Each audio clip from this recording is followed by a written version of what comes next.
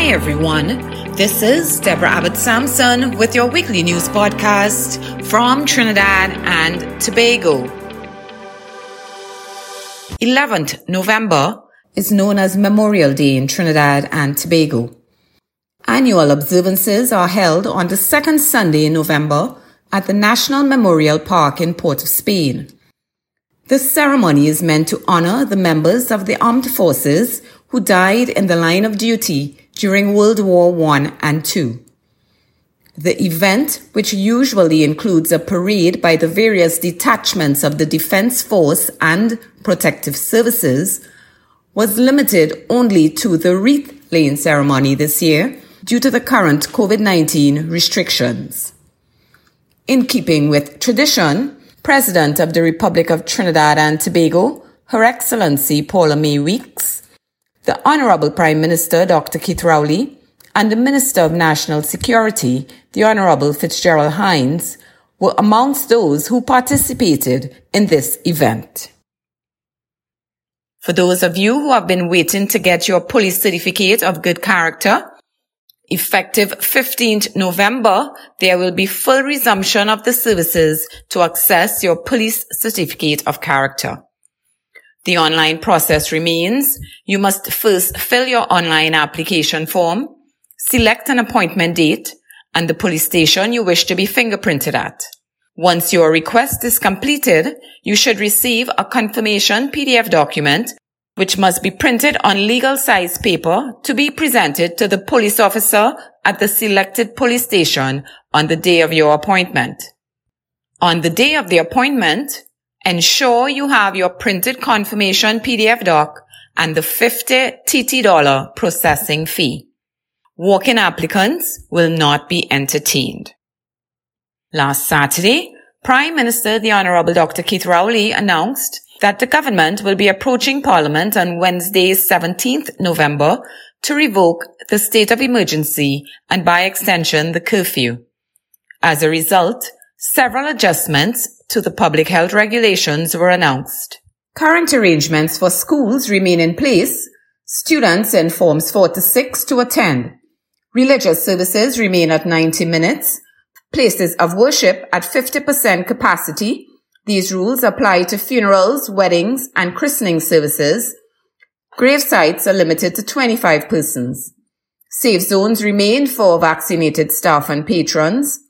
Bars, restaurants, cinemas, casinos, etc. will continue to offer full service, including alcohol, at a capacity of 50% for safe zones. Public transport to remain at 75%. Border arrangements remain the same. Unvaccinated, non-nationals will not be permitted entry into TNT. Public pools are to be opened to fully vaccinated persons as safe zones. Consumption of alcohol in public spaces remains prohibited. Beaches and rivers remain closed. Party boats and nightclubs remain closed. Public fetes and parties are still prohibited. Climate change. The industry-led UN-convened Net Zero Banking Alliance brings together banks worldwide representing over 40% of global banking assets, which are committed to aligning their lending and investment portfolios with net zero emissions by 2050. It was co-launched on 21st April 2021 with 43 founding banks and the Prince of Wales Sustainable Markets Initiative Financial Services Task Force. Republic Financial Holdings Limited is one of the signatories to this initiative. In collaboration with New Energy Events, they will be launching the inaugural Caribbean ESG and Climate Financing Summit on November 17th and 18th. The main aim is that this summit will bring together Caribbean borrowers, lenders, and investors and act as a catalyst in the creation of a new financing ecosystem. Republic Bank remains leaders and trendsetters in their industry. I am Deborah Abbott Sampson, and you are listening to Headlines from This Week in Trini. These are just some of the headlines seen in Trinidad and Tobago this week. You can check your daily newspapers online for details. It's now time for our COVID update. We started this week with 5,552 active positive cases and 1,772 deaths.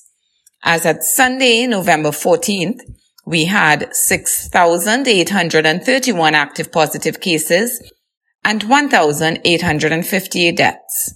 Total persons fully vaccinated, 627,187. Also, with effect from last week, persons have been receiving their booster shots. 3,559 booster shots have been administered to date. Another reminder, the Vaccine Hesitancy Hotline is operational at 607-8299. Allay your fears. Speak to a medical professional.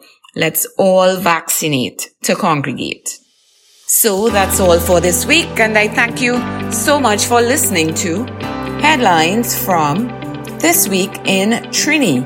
Please leave us a review on www.thisweekintriniproduction.com or via your favorite listening platform. And please continue to share the podcast with family and friends worldwide. To all my listeners, please continue to be safe and, of course, have a beautiful week.